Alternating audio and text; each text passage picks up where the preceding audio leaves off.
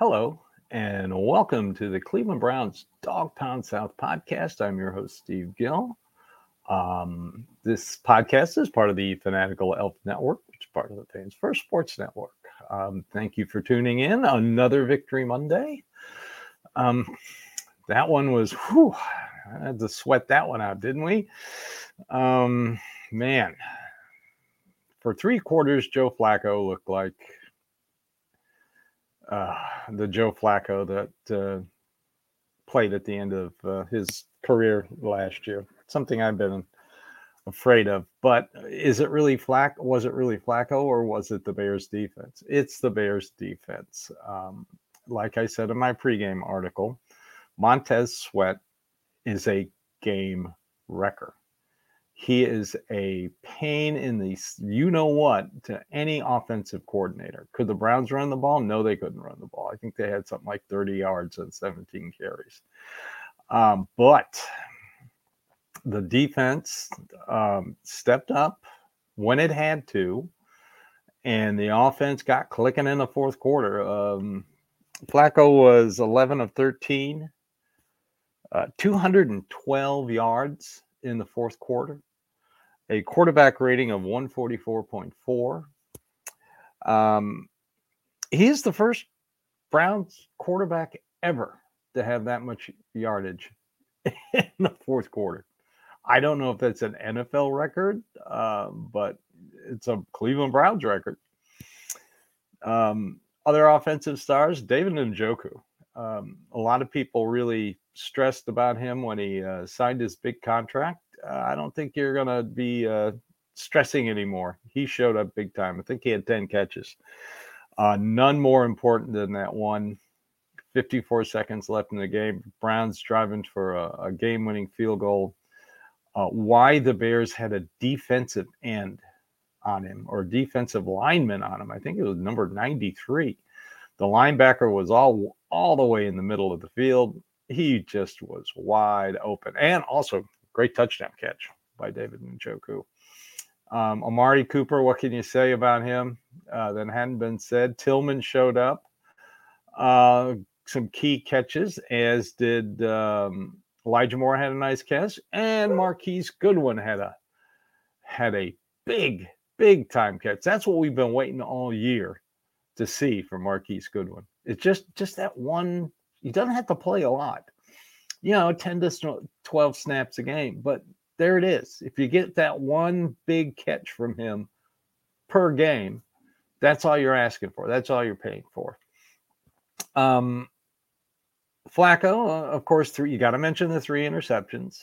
The first one, Tillman ran the wrong route. The second one was a deflection. And the third one, that was a bad interception on the goal line. He was going for Njoku and a touchdown, but didn't see the guy who stepped right in front of it. So that one's on him. But like I said, 212 yards in the fourth quarter. Most by any Browns quarterback over the last 45 seasons. That's incredible.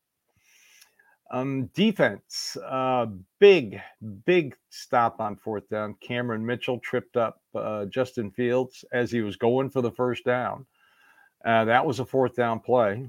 That was big. And even though Myles Garrett, again, did not have a sack and was basically held on every play again, I think the referees didn't like getting called out, so they're not going to call any holding. It's going to have to be blatantly obvious, I think, in the future.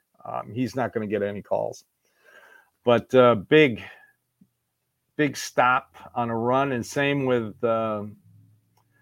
Alex Wright, also a big stop on a run for a fourth down play. So Bears were 0 for 2 on fourth down, and the reason they were is because of the defense.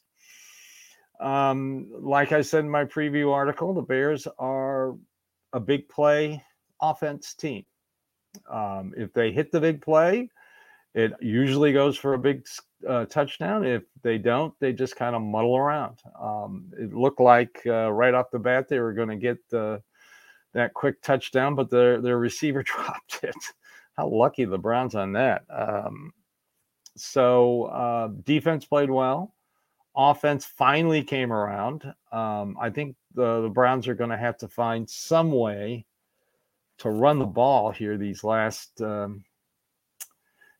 games in the season, because right now, the Bears are very good against the run, very good. I think since they traded for Montez Sweat, they're like fourth against the run. This is probably the best overall defense the Browns faced all year.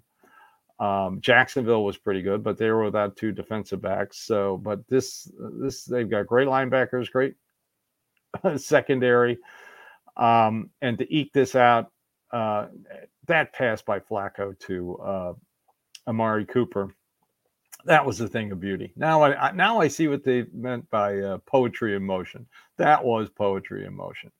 So the Browns, due to the Steelers losing on Saturday, boo-hoo, cry, cry, no matter how this game turned out, they would have held on to the fifth spot in the playoffs, the number one wildcard team. This just assures them they're still in number 5. And playoffs were held today. They would, I think, play the AFC South winner. Now they do have an outside chance, slight chance. I keep saying this, of winning the division and possibly being the number 1 seed. I sure and hope that Jacksonville would have beaten Baltimore, but no. But Baltimore's got to go to San Francisco, and they also have to play the Dolphins. So for them to lose 2 games, the Browns to win out. Right now, the Browns playoff odds are, I think they're at 89%. If they beat Houston this coming week, their playoff hopes go to 99%. I don't know why they don't clinch. You beat Houston and you're 99% sure. That sounds pretty good to me. So coming up, game Houston. Houston won an overtime game here in Nashville against the Titans. Field goal in overtime won it. Case Keenum, former Brown, is now their quarterback. No word on C.J. Stroud and concussion. Also no word yet on injuries the Browns sustained. Joel Bitonio got hurt. We're all going to have to hold our breath. That's another thing. Nick Harris went out. So you had one lineman, Wyatt Teller, who's been starting all year. I mean, Nick Harris goes out, Nick Harris comes in. Luke Whippler played pretty well while he was in there. But, with 4/5 of your starting offensive line, and you come back and win that game. The Hail Mary, boy. In past seasons, he would have caught that ball and the Browns would have lost. I'm fully convinced of that. The Bears pulled off something that would have been in past years Browns-esque. Kevin Stefanski, he set it up. So he asked his kicker which end zone that he wanted to kick in the fourth quarter, and that's why the Browns started with the ball and on that side of the field. That's pretty clever.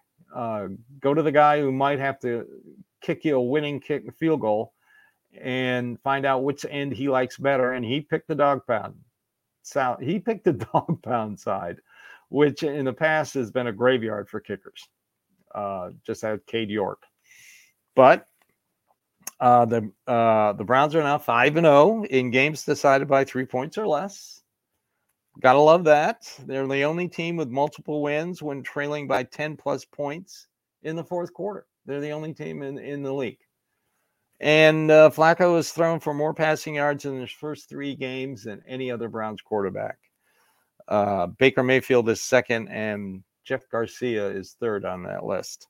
So Flacco fever, catch it. Let's see what they do against Houston this week. PFF Pro Football Focus grades aren't out yet.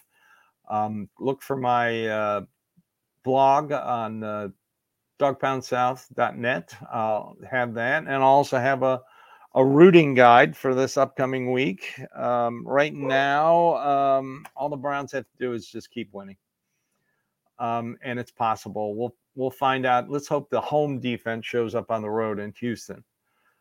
If C.J. Stroud plays, that might be a difficult task. When the season started, I kind of thought, rookie quarterback. Browns should mark that as a W. But now that they're playing way over their heads, Case Keenum. Other games this weekend, like I said, Pittsburgh lost. I will again say this. Mike Tomlin is going to finish the season with his first losing record. They are just a mess. Minnesota with another Browns quarterback, Nick Mullins, lost to the Bengals. I tell you, it might come down to that last game in Cincinnati. Cincinnati and Pittsburgh play next week, and it doesn't matter who wins. Do you want Pittsburgh is not going to make the playoffs. It would take a miracle. And I'd kind of like to get rid of Cincinnati so that last game of the season isn't all important,